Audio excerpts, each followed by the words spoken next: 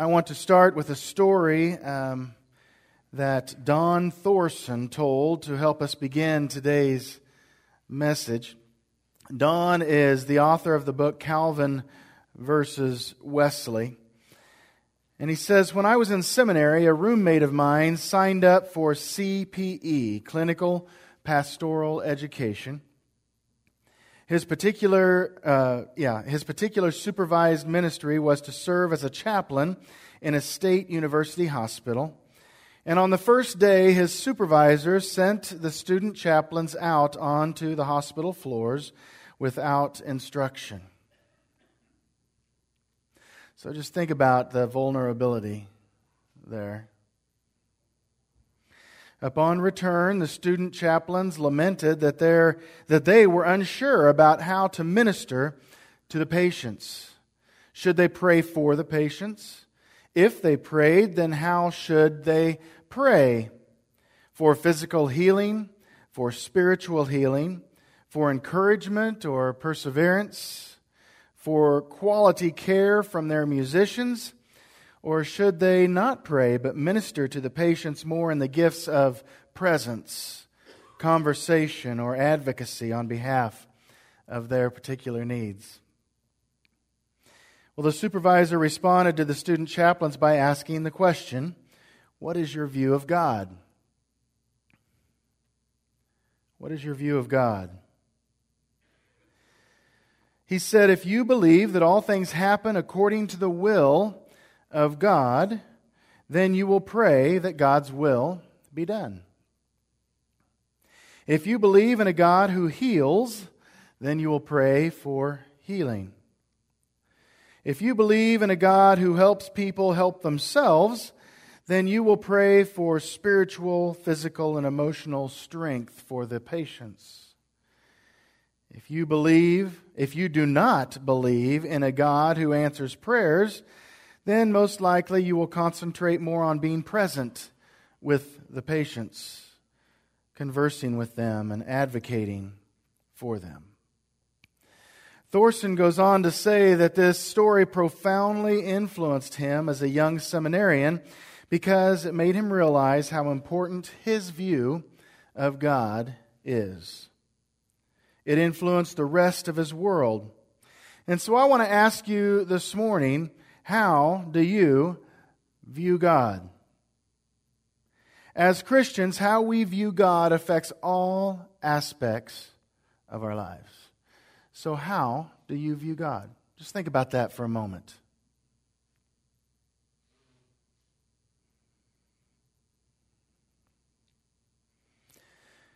For example, our view of God affects how much or how little we think that God is actively involved in our salvation. You ever thought about that?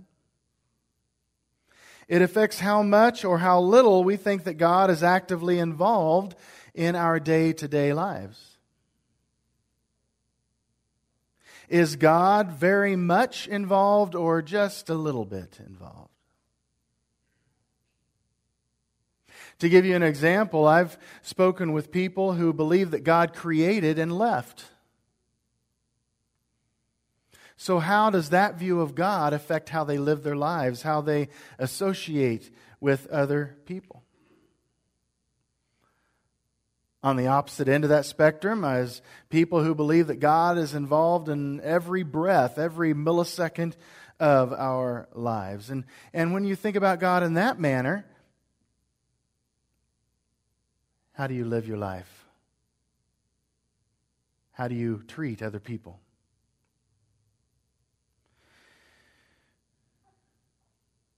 What priorities does God have, and what ends is God trying to achieve? Is God's will primarily for our individual benefit or for the benefit of the church?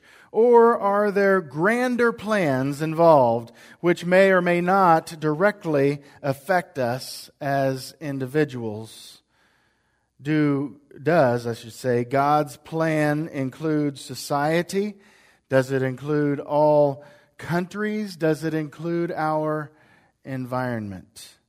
How do you view God?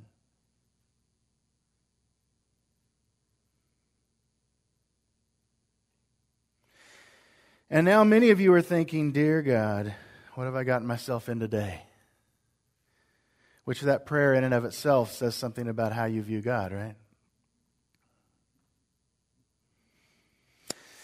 You know, although that may be true, this is probably more a cerebral sermon today. But I want you to think about how you view God. No matter how much or how little you even think about God, your belief about God shapes your world. Amen?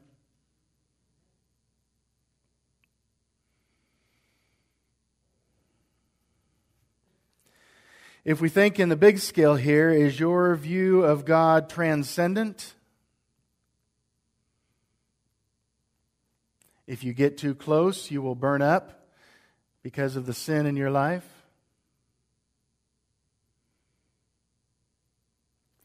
Removed from our life, all-powerful, absolute? Or is your view of God immanent?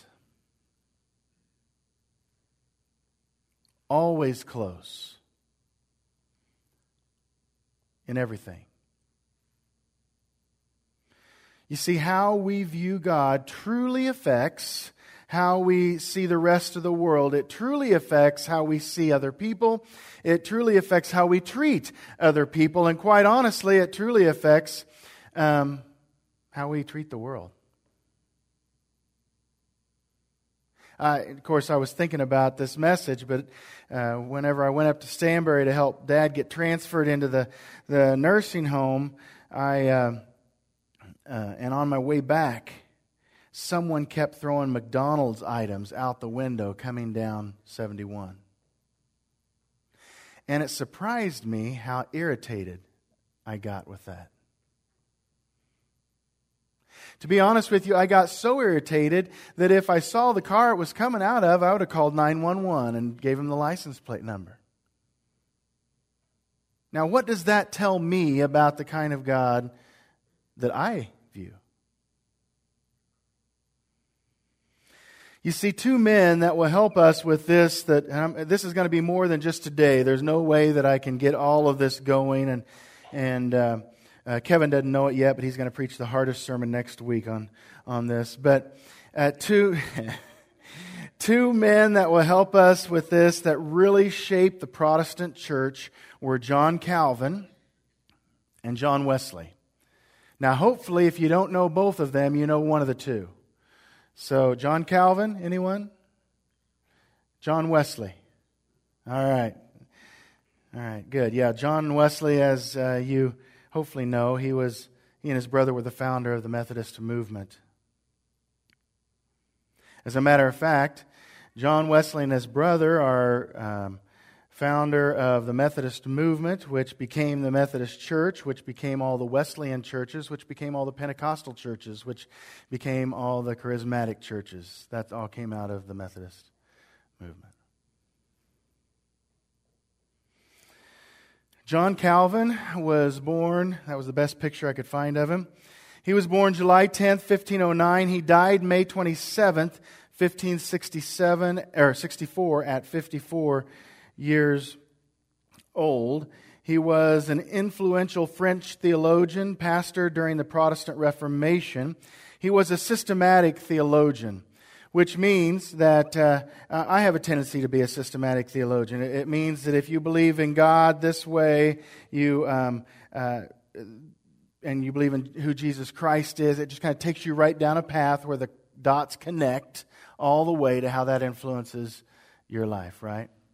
There are some theologies that you have a little pocket of belief here, and then you have a little pocket of belief here, and you have a little pocket of belief here, and none really influence the other. Systematic theology believes they all hang together. Okay? And the principal figure in the development of Calvin was the principal figure in the development of the system of Christian theology, later called Calvinism. Hopefully you've heard of that. Aspects of which include the doctrine of predestination, right? According to Calvin, you were predestined to be here today to hear this message. So sit up straight. You had nothing to do with that decision.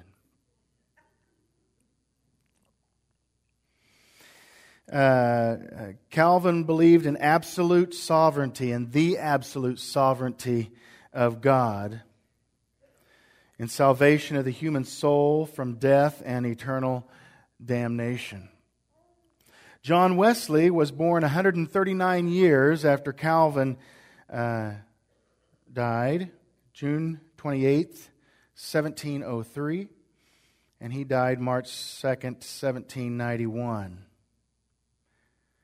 He was an Anglican, I say that 5 times real quick, Anglican minister and theologian who with his brother Charles Wesley and fellow cleric George Whitefield was also a Calvinist, created the foundation of the evangelical movement known as Methodism. His work and writing also played a leading role in the development of the holiness movement and, like I said before, Pentecostalism. He was a practical theologian, which essentially is a flexible, systematic theologian, right? Wesley argued for the notion of Christian perfection and against Calvinism, and in particular against its doctrine of predestination. So, what do I mean when I say Christian perfection? Have I spoken about that enough for you to be familiar with that? Does that mean that we are perfect in everything that we say and do? That if we kiss something, it turns to gold? Obviously not, right? No, I'm not perfect. And I'm not the kind of perfect that Calvin talked about either, right? It talks about that you love God so much that it is just in your nature that outwardly you absolutely love and serve people. So love God, love people. That's what Wesley's perfection is. It's not that you don't trip every once in a while or knock something off the shelf.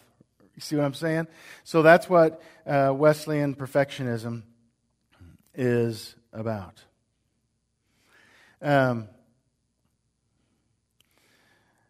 Wesley held that in this life, Christians could achieve a state, this is perfectionism, where the love of God reigned supreme in their hearts, quote unquote. If the love of God reigns supreme in your heart all the time, please, I want to just say, hey, how you doing? Let some of that eke off. Right? It helps you in an outward holiness, get living outwardly in a holiness state. And his evangelicalism, firmly grounded in sacramental theology, that is one reason why in other churches, for instance, Christian church, anyone within the congregation can serve communion. In the United Methodist Church, and it's because of John Wesley and his understanding of sacramental theology, the ordained pastor always has to bless the bread and the juice before it can be served. Okay? Now, why am I doing all this? Well, there have been questions about why Methodist, why Baptist, why Christian. And we get caught up typically on things like baptism. We get caught up on things like sacrament, like I just mentioned with communion, right? But it's really much deeper than that separates us. It's this idea around who God is. Do we have a God who's loving and caring? Do we have a God who is judgmental and removed? Transcendent was the word I used earlier, right? These are the ideas that separate churches. Typically, it's not baptism and communion and things such as that, right? So the reason why I am sharing this with you is because of your questions, but also hopefully coming through this somewhere you'll say, oh, that's why I go to the Methodist Church. Right? You know, sometimes we go to the church because our family goes there. Now, my age and younger, that is really, really not the case anymore. They go to whatever church they want to go to, you know. But like my age, we would kind of go to town and Look for a United Methodist Church. Everybody understand that? Yeah. People my age and younger, they don't understand that concept. Even when pressured by mom and dad, right? Yeah. And I think a lot of that has to do because we don't talk about why Church of Christ, why United Methodist, why Southern Baptist. And quite honestly, a lot of the things are kind of silly. But most of them have to do with theology, which is a deep understanding of who God is. So, John Wesley was grounded in sacramental theology. He maintained that means of grace were the manner by which God sanctifies and transforms the believer, encouraging people to experience Jesus Christ personally. So, what does that mean? That means when we take communion, the bread and the juice are chosen by God, right? The bread and the juice chosen by God are the best way in our life to experience God's presence. Baptism. Well, wait, how many sacraments do we have as United Methodists? 2, that's right. The sacrament of Holy Communion, the sacrament of baptism, right? And those 2 sacraments are the best way, according to the United Methodist Church, which goes back to John Wesley, for us to experience God's presence in our life. And the fancy words are, they are a means of grace and the manner by which God sanctifies or makes holy and transforms the believer, which is us'ns, right? You like my English, don't you, Linda?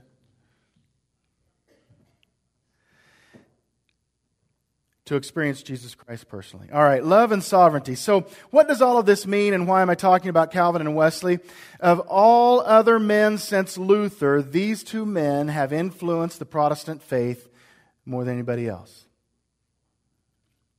While Calvin believed in the sovereignty of God and that our path and salvation was chosen for us, and we simply live into it, right? Wesley believed that God's love ruled, and He loved us so much. So Calvin believed that God's sovereignty ruled above all else. Wesley believed that God's love ruled above all else. Does that make sense? All right. So, are you, everybody with me this morning? I know you may be bored, but honestly, folks, this is important stuff. So again, while Calvin believed in the sovereignty of God and that our path and salvation was chosen for us, and we simply lived into it, Wesley believed that God's love ruled, and He loved us so much that we had freedom to choose. I've been trying to think of a couple metaphors to help us, and the one that came to mind was last Saturday. I was really in a quandary because I was sitting, as well as the rest of my family, in St. Joe Hospital. My dad had just had open heart surgery the day before, and he started rattling in his chest, which is the first signs of pneumonia, right? So we're sitting there about the time I'm thinking about coming home, right? And this all happens, and whenever things like that happen, I don't physically go to a corner, but mentally I kind of go to a corner and just, and if you don't understand what I'm talking about, you will if you're ever put in that situation. My personality type just I'm just constantly thinking, and so outwardly I don't do anything, right? And so Jamie asked me a question. I said, you know what? It would be so much easier if someone just told me what I should do. Should I stay here with the family, with mom and dad, and be with them? Or should I go home, and should I be in worship on Sunday morning? It had nothing to do with the great leadership that we have and the trust I have in people being able to carry through with things here. It had to do more with just me and that feel of responsibility, right?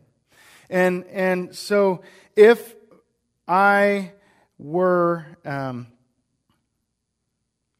Calvin, believing in the sovereignty of God, I would have been told what to do. Right? There would have been no question what I would do, because that is, right, my responsibility. Coming here to worship would have no other thing above it. People understand that? Now, with all metaphors, there can be holes shot in them, but I'm just trying to get you an understanding of this. So for Calvin, the decision would already be made for me, i.e., I really wouldn't have any responsibility in the decision, would I? Right? So whereas with Wesley, he would have asked, how are you more of an example of who Jesus is? So, Eric, you need to make the decision. Are you more of an example of Jesus by staying here and being with family? Or are you more of an example of going home, leading worship, right? And well, obviously, I understood that I was more of an example by staying at the hospital and being with Dad and Mom. Another metaphor that I came up with is the China Wall and a river. What in the world, Eric? Well, obviously, the China Wall has been around for how long? Larry, do you remember? You helped build it. I'm sorry, Larry. I just thought maybe you 65326 folks might remember that. But anyway, it is solid. It is massive, right? I've never been to it. It's kind of one of my bucket list things to go and be able to see it and stand on it someday in my life, right? But if the Earth's crust shifted from an earthquake, what would happen to China's wall? It would crumble, right? Now that is more of an example of Calvinistic theology. Everything has to hang together. You see what I'm saying? Versus Wesleyan type theology, that practical theology, is more like a river.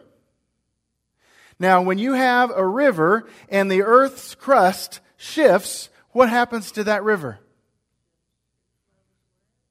It finds its way, right? It shifts. It finds its way to the ocean. It really doesn't bother the river, does it? It just moves on to the ocean and in some cases makes a new way, right? And so can you, between those two different things, my decision last weekend, the river, China Wall, does that kind of make sense as far as what the difference is between Calvinistic theology and this idea of Wesleyan theology? The more Wesley worked with the followers of Calvin, the less patience he had with their belief, even though Whitefield was one of his main cohorts, which was a Calvinist. Wesley understood God to be a loving God above all. He was profoundly influenced by how God's love must predominate how we view God and God's relationship with us. One among many scripture that influenced Wesley was our scripture for today. And just let me reread it. If you have your Bibles out, you're welcome to follow along. I'll be reading the New Revised Standard Version. So it's John 4:7, and I'm actually going to read through 12. And this says, "Beloved, let us love one another, because love is from God. Everyone who loves is born of God and knows God. Whoever does not love does not know God, for God is love. God's love was revealed among us in this way. God sent His only Son into the world so that we might live through Him. In this is love. In this is love, not that we loved God, but that God loved us." Did you catch that? Do you love the enemy before they love you? That's kind of what God did. God loved the enemy before the enemy loved God, right? In this is love, not that we loved God, but that God loved us and sent His Son to be the atoning sacrifice for our sins. Beloved, since God loved us so much, we also ought to, come on now, love one another. No one has ever seen God. If we love another, God lives in us, and His love is perfected in us. So, here and other places, the Bible says that God is love, and Wesley thought that the crucial message of the entire Bible had more to do with uplifting the love of God than the power of God. This is not to say that the power of God and His sovereignty is not important. That is not Wesley's point. But that power without love misses out on the full self-realization and revelation of God to people in the Bible. So, therefore, how we view God is inseparable with how we think about ourselves and the world which we live. What we say and what we do. It affects our relationship with God as well as our understanding of God. It affects our view of other people as well as how we treat other people. Amen? Our view of God influences whether we are hopeful about the future or whether we are resigned to forces beyond our control. Can you follow that? It influences how responsive or insecure we are to our circumstances. Do we think of ourselves as active participants in the world, spiritually as well as physically? Or do we just kind of ride the boat? Although we must ultimately trust in God for how life unfolds, to what degree do we believe that God wants us to be active participants?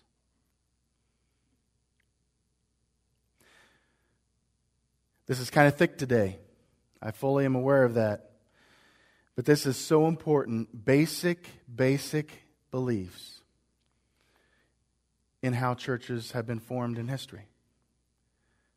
Both are very biblical. That's not the argument today.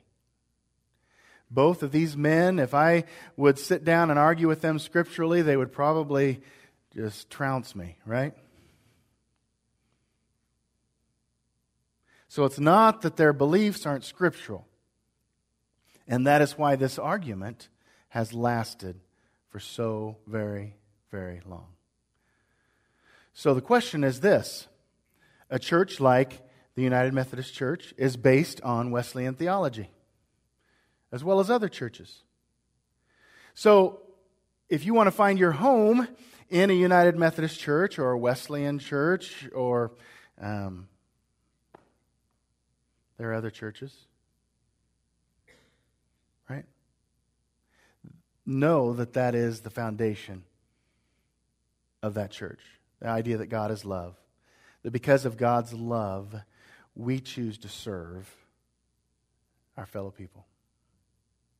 That was a presidential statement. We choose to serve our fellow human beings. How about that, right?